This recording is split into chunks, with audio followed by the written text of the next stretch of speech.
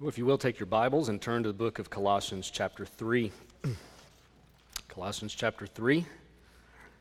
We're going to be looking at verses 5 through 11 this morning together as we come to the almost halfway point through this letter from the Apostle Paul. As you make your way there, let's go to the Lord and ask Him for His help and His grace. Lord, as we open your word this morning, it's our prayer and our hope that you would meet us here and that you would work in us everything that we need. Lord, would you grant us ears to hear and eyes to see and hearts to receive, that our lives would be transformed by your power and for your glory. We thank you, God, that you have revealed yourself and that you've given us everything that we need for life and godliness. Help us to find it now, we pray. In Jesus' name, amen.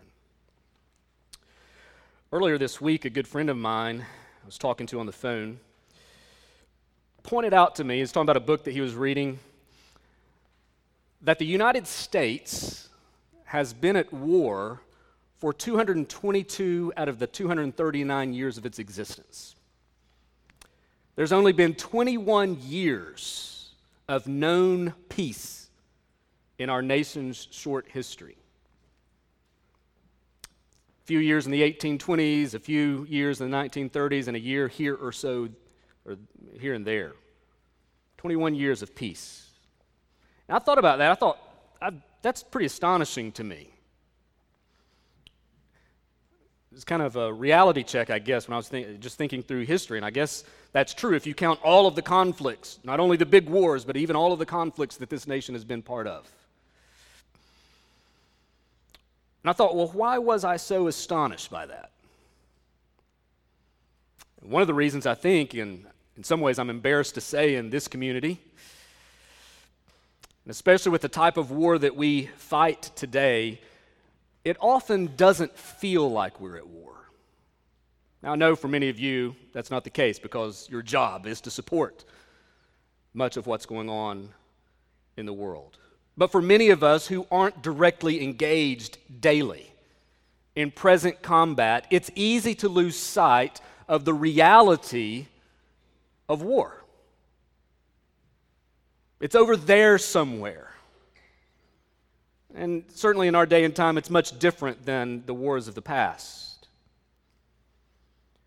And I think as I thought about that, as I thought about this text, if we're not careful as Christians, we can fall into the same calloused, apathetic trap. The reality is the Christian life is a lifelong war.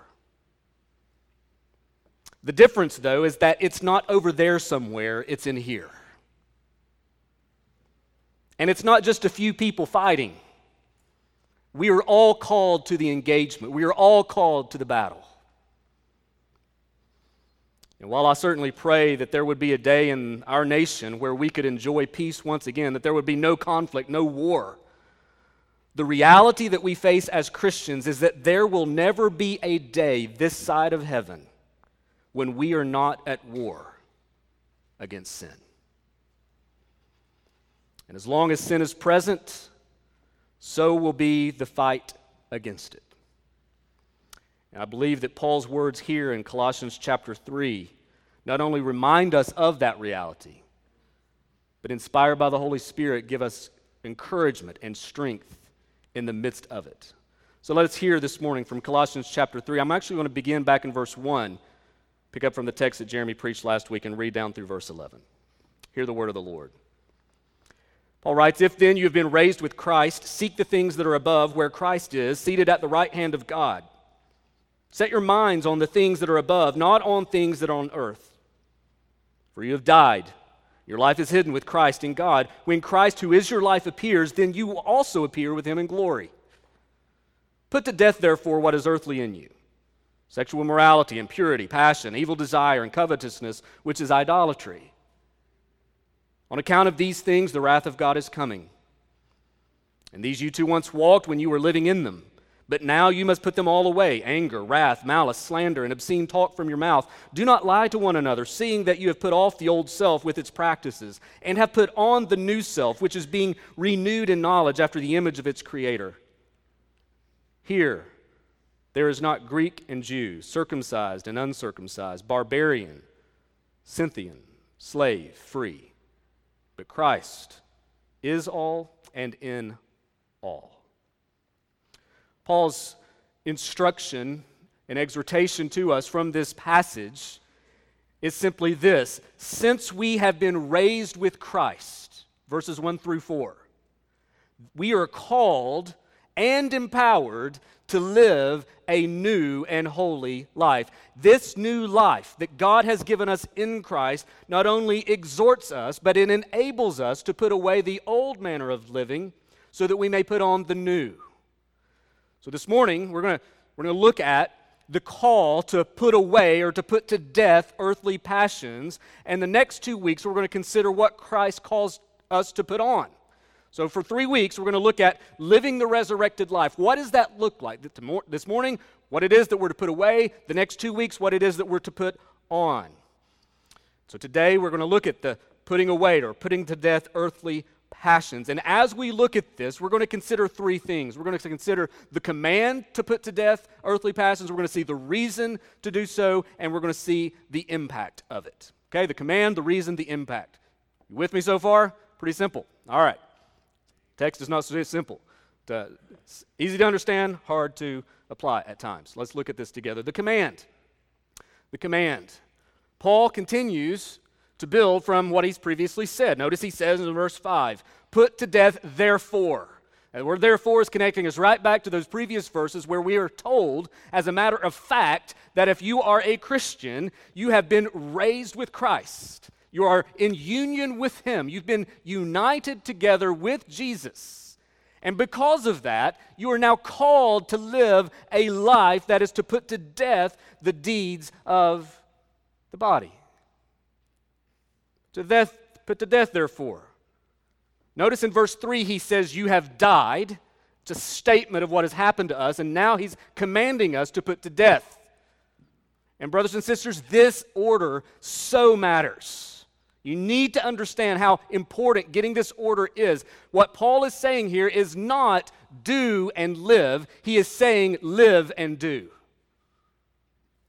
Because of your life with Christ, because of your union with Jesus, because of your resurrection with Him, you are now called to live in a way that reflects His character.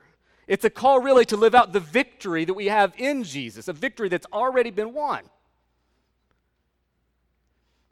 In essence, what Paul is saying here is that we're to let the old man who died with Christ be dead. We know that he says this in Romans chapter 6. It's very similar to what he says in Romans chapter 6. In verses 6 and 7, Paul writes there, we know that our old self was crucified with Him in order that the body of sin might be brought to nothing, so that we would no longer be enslaved to sin. Christians, if you are, well, let me just say this. If you are a Christian, you are no longer enslaved to sin. For one who has died has been set free from sin. Doesn't mean we don't sin. It means that you're no longer enslaved by it. If you were to jump to verse 11 there, he says, so you also must consider yourselves dead to sin and alive to God in Christ Jesus. Then he says, let not sin therefore reign in your bodies to make you obey their passions. And here in Colossians chapter 3, as Paul begins to command this, he does something, I think, quite helpful. He gives us next a couple of lists of sins or vices, we could say, that believers are to be sure to work on putting to death, because these kinds of sins betray our identity as God's redeemed people. This is not an exhaustive list of sins. This is not something where he's listing every sin possible that you can muster up, but he's extracting some of these personal sins and corporate sins so that we know the kind of life we've been called to live as the people of God. So let's look at these briefly this morning. I was saying earlier, we could spend a long time in verses 5 through 11, weeks. What must we kill? Verse 5, Paul gets very specific, doesn't he? I think this is a good example for us to remember, by the way, as we think about the sins that we have in our lives. So often we simply approach our sin generally and not specifically. Lord, I'm bad. Lord, I've done wrong. Paul gets very specific. He names the sins, doesn't he? It would do us well to do the same. Notice he begins in verse 5. He says, "Put to death, therefore, what is earthly in you." Then he lists 5 things: sexual immorality, impurity, passion, evil desire, and covetousness, which is idolatry. Notice here in the text how Paul moves from the outward to the inward. He goes from outward action to inward motivation, and that's helpful for us to see, because not only does he address the outward manifestation of sin, he slowly pulls back the layers where we can see the true motives of the heart. From outward manifestations of sin to inward cravings of the heart. He begins here with sexual immorality, a word that covers all sexual sin, whatever sexual sin you can come up with. And then he pulls back the curtain to help us see what leads to this kind of behavior. He says the sexual immorality this outward manifestation is linked to impurity, an attitude of the heart which is driven by our passion or uncontrolled lust, things that we crave. And behind that is evil desire, which is an ungodly impulse. And back of that is covetousness, he says, which is idolatry. In a book by Elise Fitzpatrick called Idols of the Heart, she says, idols aren't just stone statues. No, idols are the thoughts, desires, longings, and expectations that we worship in the place of the true God. Idols cause us to ignore the true God in search of what we think we need. That's exactly what Paul is getting at here. Idols of the heart, which lead to outward manifestations of sin. So behind something like sexual immorality is a heart that is not centered on God's desire for us, but rather upon what we desire and think we must have, therefore idolatrous desires. Get to the point of thinking, if I don't have this thing, if I don't have this experience, if I don't fulfill this longing, then I cannot surely be satisfied and truly be happy. Paul says we must put them to death. Not only the outward manifestations, but also the inward desires. Put them to death. Left unchecked, they will have a devastating impact on you. We could get real specific this morning. Some of you here today are struggling with pornography. I know that because it's an epidemic. It's a known fact in our culture. I don't know you by name, but I know that in a group this size, it is surely the case that a good number of you are struggling with that. It's a deep issue that's bigger than simply accountability software, as useful as that is. I think everyone should have it. But it's not a matter of just simply slapping an accountability software on a phone or on a computer. Download the software. But go further than that. You've got to dig down into the weeds of the heart, which is what's driving that impulse. Dating relationships are always dangerous. Following the ways of the world, thinking premarital sex is okay when God has clearly defined sex as between a man and a woman in a marriage relationship. We just kind of laugh it off as if it's no big deal. It's not a laughing matter. God makes it clear what He has designed and what is good and right.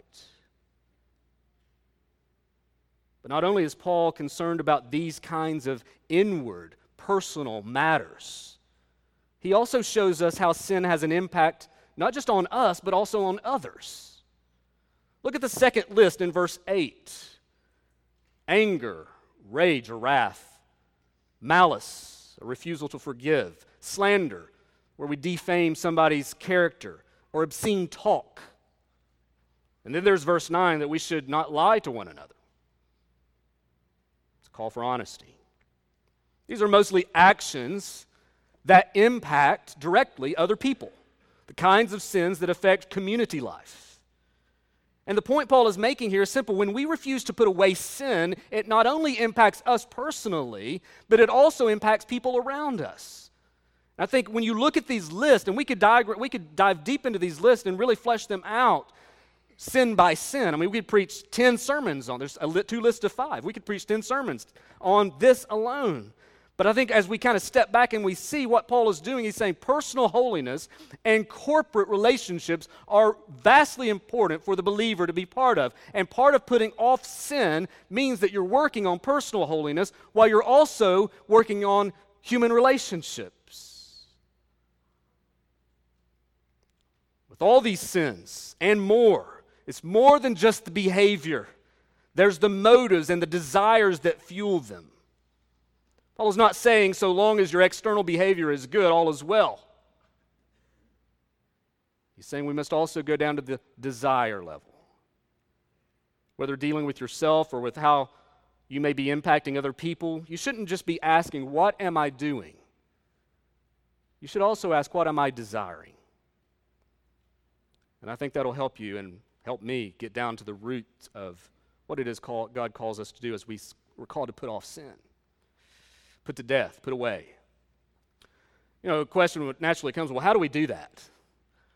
And we could tease this out quite a bit. How do we put to death? How do we put away? Again, Paul's not leaving this as some optional thing, some extra thing that we can do if we get around to it. It's not a suggestion, it's a command. One writer put it bluntly when he was describing the putting to death of sin, that we're to lay our hands on sin's throat and not release the pressure until it stops breathing. That's the picture we have here. How do you do that? Well, first and foremost, you must be raised with Christ. You cannot fight and put to death sin if you're not a Christian, period. And so you may be here today and you may think, my life's pretty jacked up. I've got some struggles going on in my life. I try to be a good person. I try to do good. I try to push these things away. And the truth is, I'm not a Christian. I haven't put my hope in Christ. But I'm still trying to be a good person. Listen, you will never be in a position where you can truly fight against sin if you're not following the one who conquered it. And so your first response today is to not try harder. Your first response today is to acknowledge that God is your creator. You've rebelled against him. You have fallen into sin just like the rest of us. And your only hope is to put your faith in the one who came, lived the life you should have lived, and died on the cross to bear the full wrath and judgment for your sin. And when you put your hope in him, he gives you new life. He gives you a new heart. He raises you from the dead, and he empowers you to then fight that fight against sin. You cannot win against sin and temptation without Jesus. Look to him first and foremost. Second thing is that we should be regularly shaped by the Word of God. We should be regularly going to the gospel and reminding ourselves of the promises that God has given us in the gospel. That's why we're walking through Colossians and reminding ourselves week after week what it is, who it is Christ is, what it is he did, and what it is now we're called to be because of that. Third, we should be specific and honest about the gravity of our sin. See it as God sees it. We should not come to the Lord and say, Lord, I've been bad today. Forgive me. Yeah, you have. Be specific. Paul gets specific, doesn't he? See it as God sees it. Get honest with the Lord. Lord, I'm pursuing these things because I have these desires. I'm doing this because I want that. I fly off the handle and slander people because it makes me feel and look better. Very specific. Seeing sin for what it truly is.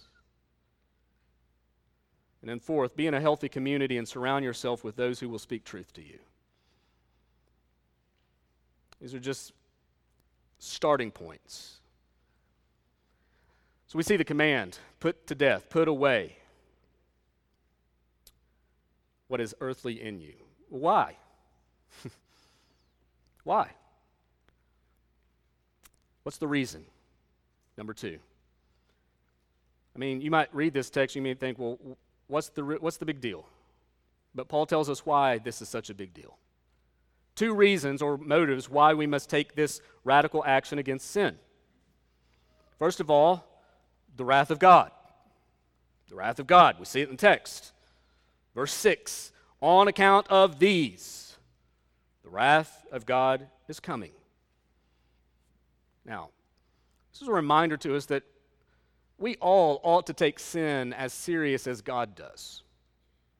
Verse 6, Paul reminds us that we put these things to death because on account of these things, God's wrath is coming. J.C. Ryle, great Anglican, said, "He who would make great strides in holiness must first consider the greatness of sin." And friends, we will not understand the greatness of sin until we understand the greatness and the holiness and the righteousness of God, the one whom we've sinned against. Keep in mind that God's wrath is not like human wrath. You know, in verse 8, he says, put away anger, wrath, malice. That wrath in verse 8 is not the same kind of wrath as it is in verse 6. Human wrath and God's wrath are vastly different. Human wrath is an uncontrolled anger flying off at the handle, whereas God's wrath is a righteous, controlled, right response to sin. We know that we live in a day and time where this notion of God's wrath is not very popular. People will talk about love. God is a God of love, and He certainly is. No question. He is a God of love.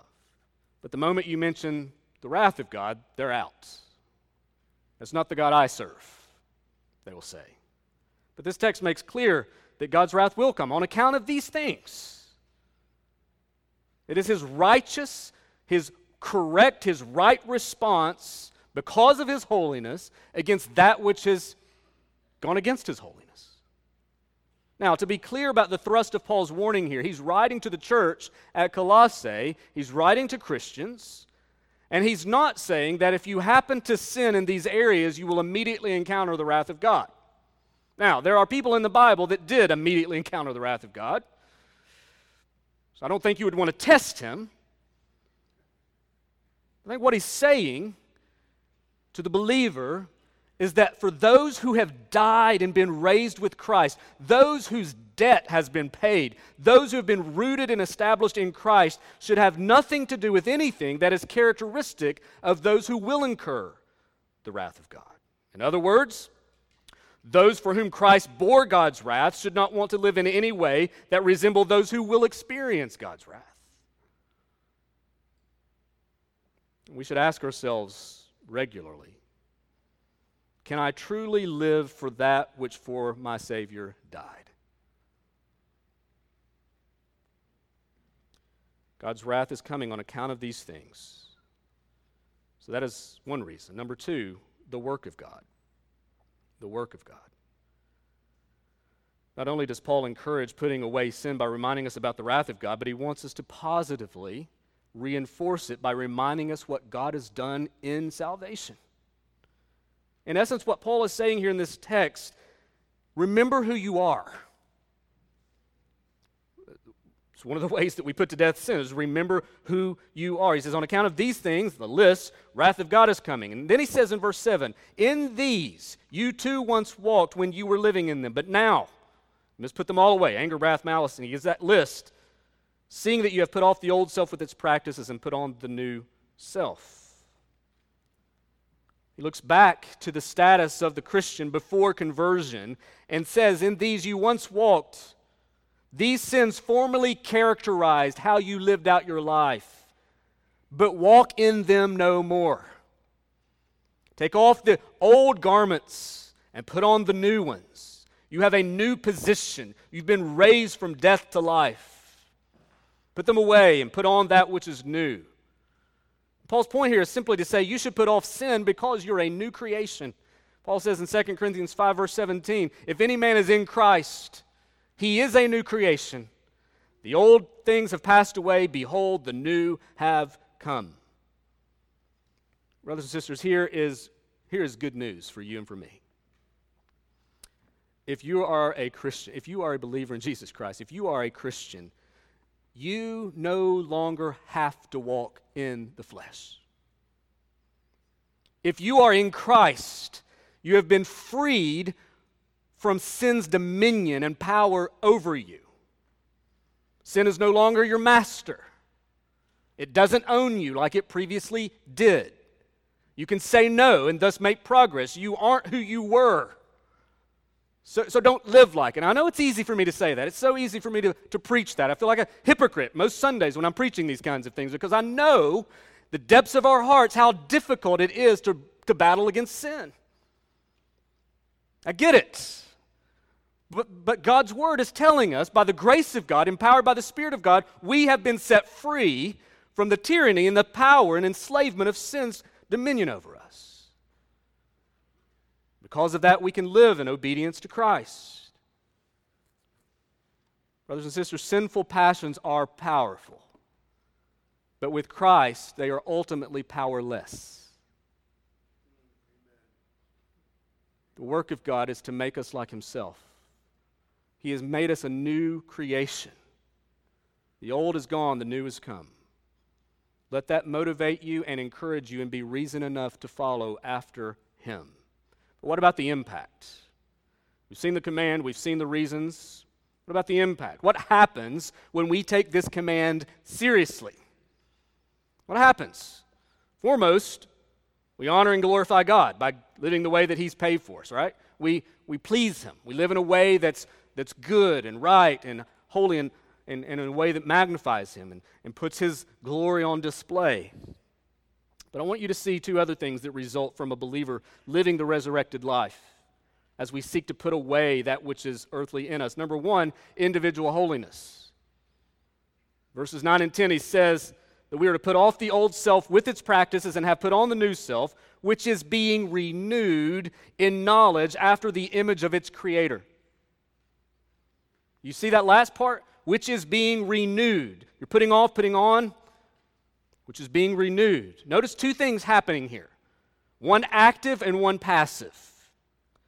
Both leading us to the same end.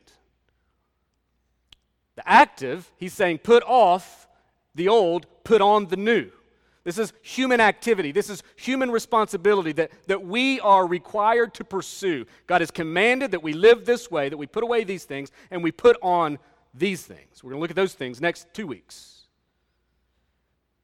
We're to put off, put on. But notice he says, after that, which he's talking about the self, which is being renewed. That is something happening to you. You're doing something, but you're also having something done to you. You're being renewed. This is God's work. It's being done to you.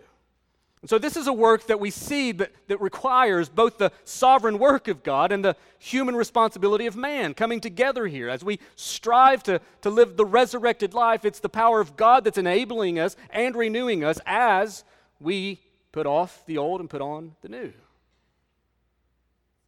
There's a work going on in us to make us more like Jesus, being renewed in the knowledge after the image of its Creator. This is the end, the goal for which we are called to live this way. You're not called to put away sin so that you can boast of how righteous you are. You are called to put away sin and put on righteousness so that you can look more and more like Jesus and therefore bring Him glory. Paul says in Romans 8:29, for those whom He foreknew, He also predestined to be conformed to the image of His Son. This is God's great goal for you, that you would reflect the image of Christ, that over time you would look more and more and more and more like Jesus. So as you seek to put to death sin, you must keep in mind that God's desire for you is to reflect the image and character of Christ. You are being worked on as God works to make you more and more like Jesus. Listen, God's plan is not merely to get you to heaven. His plan is to fit you for heaven, so that you live forever, conformed to the image of our Savior. Individual holiness is the impact. As you strive to put off sin and put off those things that are of the old man, what you're doing is you are fulfilling the plan of God to make you more and more like Christ. To fight against that, to hold up and just say, I'm not worried about that, I'm not going to worry about putting off sin and trying to obey in these areas, this is not the Christian mindset. I'm not saying it's not a struggle. In fact, I think the struggle is a good sign. Non-Christians don't struggle. Struggle is a healthy tension and a good sign, but we've got to be careful of that, don't we? Individual holiness is that which God has designed for us. Without holiness, no one will see the Lord, Hebrews says. But then there's a unified community that's also an impact. We see that in verse 11. It says here, within this new community, there is not Greek or Jew, circumcised or uncircumcised, barbarian, Scythian, slave, free, but Christ is all and in all. Brothers and sisters, the thing that this teaches us is that the way you conduct yourself and live out your life does not only have implication for you, it also has implication for the whole church. He says, here there is not Greek or Jew, and he goes on. The context where all this is fleshed out is within the Christian community. A community, by the way, that is quite diverse. Paul is writing to a people from a variety of backgrounds. He lists them here. And listen, Greeks and Jews hated each other.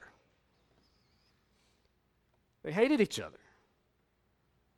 So the potential for friction and division often existed in the early church. It continued to exist and will exist till Christ comes again. But what we're told here is that in Christ, in the gospel, these cultural, ethnic, religious, and social barriers that exist are torn down. The separation that these groups experienced in Paul's day, especially between Jews and Greeks, slaves and free, were as deep-seated as anything that we experience in our day. Had nothing to do with each other. There was an intense hatred that existed between these groups of people. But Paul says in Christ, these barriers are now gone.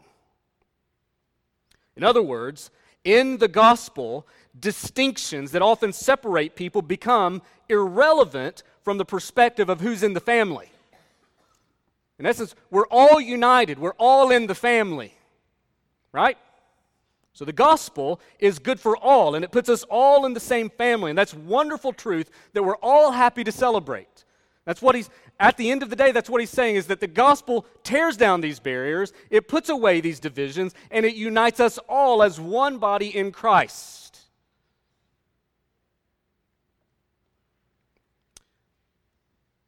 But there's a couple of things this does not mean.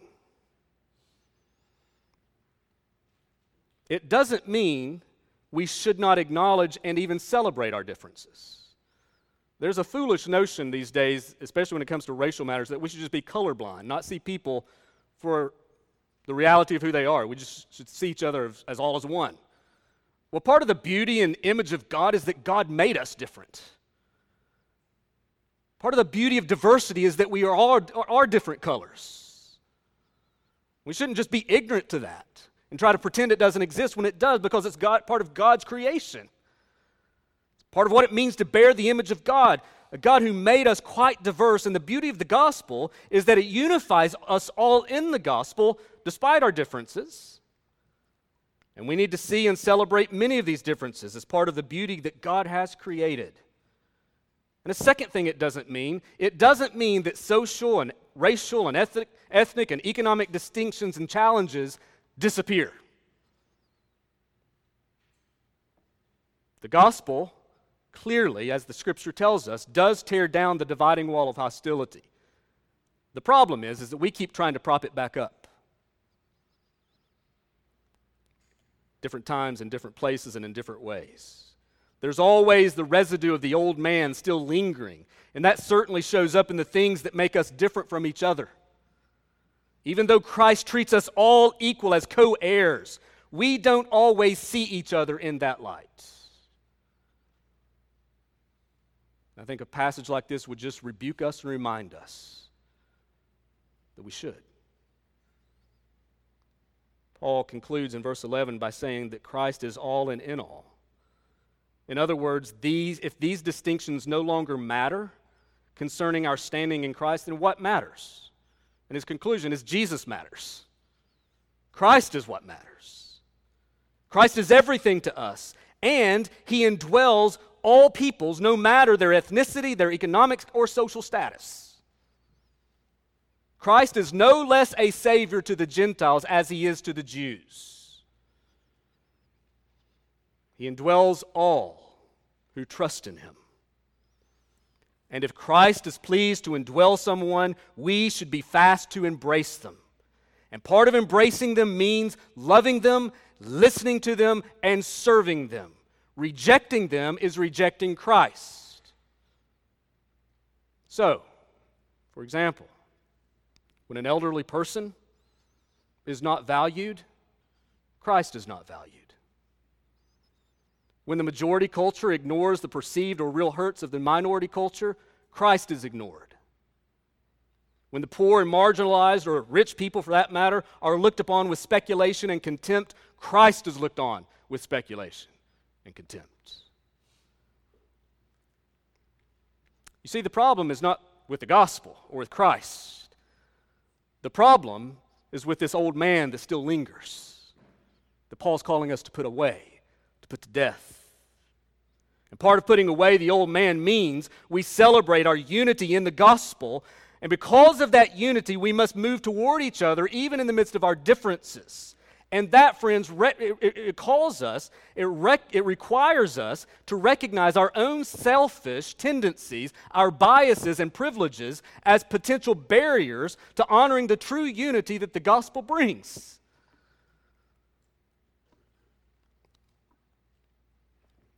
You know, we all come to Christ with different backgrounds, struggles, and experiences.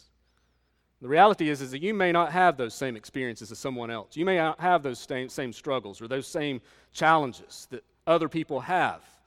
I think this is just a simple reminder to us that we need to be people of empathy. We need to listen better. And we need to love each other because we're united in the gospel. Jesus creates that unity. We're called to maintain it.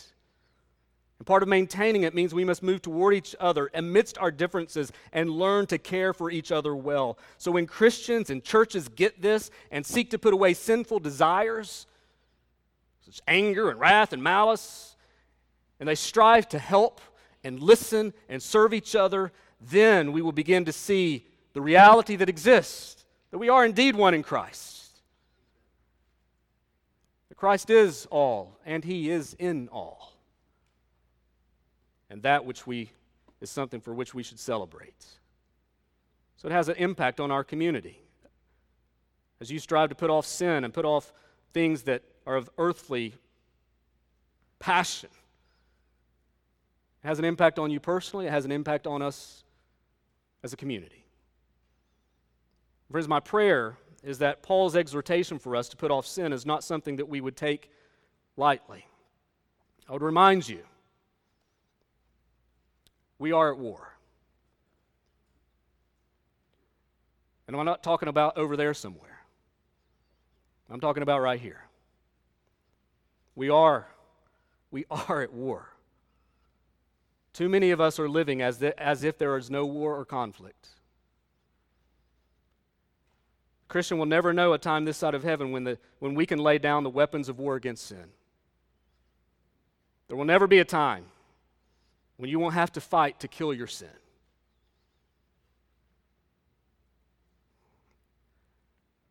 But there's good news. Praise God that you and I can fight and overcome sins that impact you and others because you and I are united to the one who came and triumphed over sin once and for all, so that we individually and as a community can reflect his glory together. The victory is ours in Christ. Brothers and sisters, we are at war, but there is a time of peace coming. And it's going to be that day when the Prince of Peace splits the sky. And he comes in all of his glory to make all things new. And I don't know about you, but my weak flesh and weary flesh longs for that day. And in the meantime, we have all the confidence and all the hope that we need to continue to press on and to put away that which is earthly. Let's pray. Father, we thank you for this exhortation, this reminder, this calling to put to death that which is earthly in us. For our own sake and for the sake of others around us, Lord, you've called us to this, that it would all culminate in you receiving glory. God, this is about you, and it's about your purpose for us, that we would reflect the character and image of our Savior in all that we do. Father, would you remind us this morning that we are in fact at war? Strangely enough, a war that has already been won. The victory has been secured in Christ. Because of that reality and because of that hope, Lord, would you help us to fight? Would you help us to fight, as hard as it is, that we may look more and more like Christ and that we would not fall short of his glory. We pray this in Jesus' name. Amen.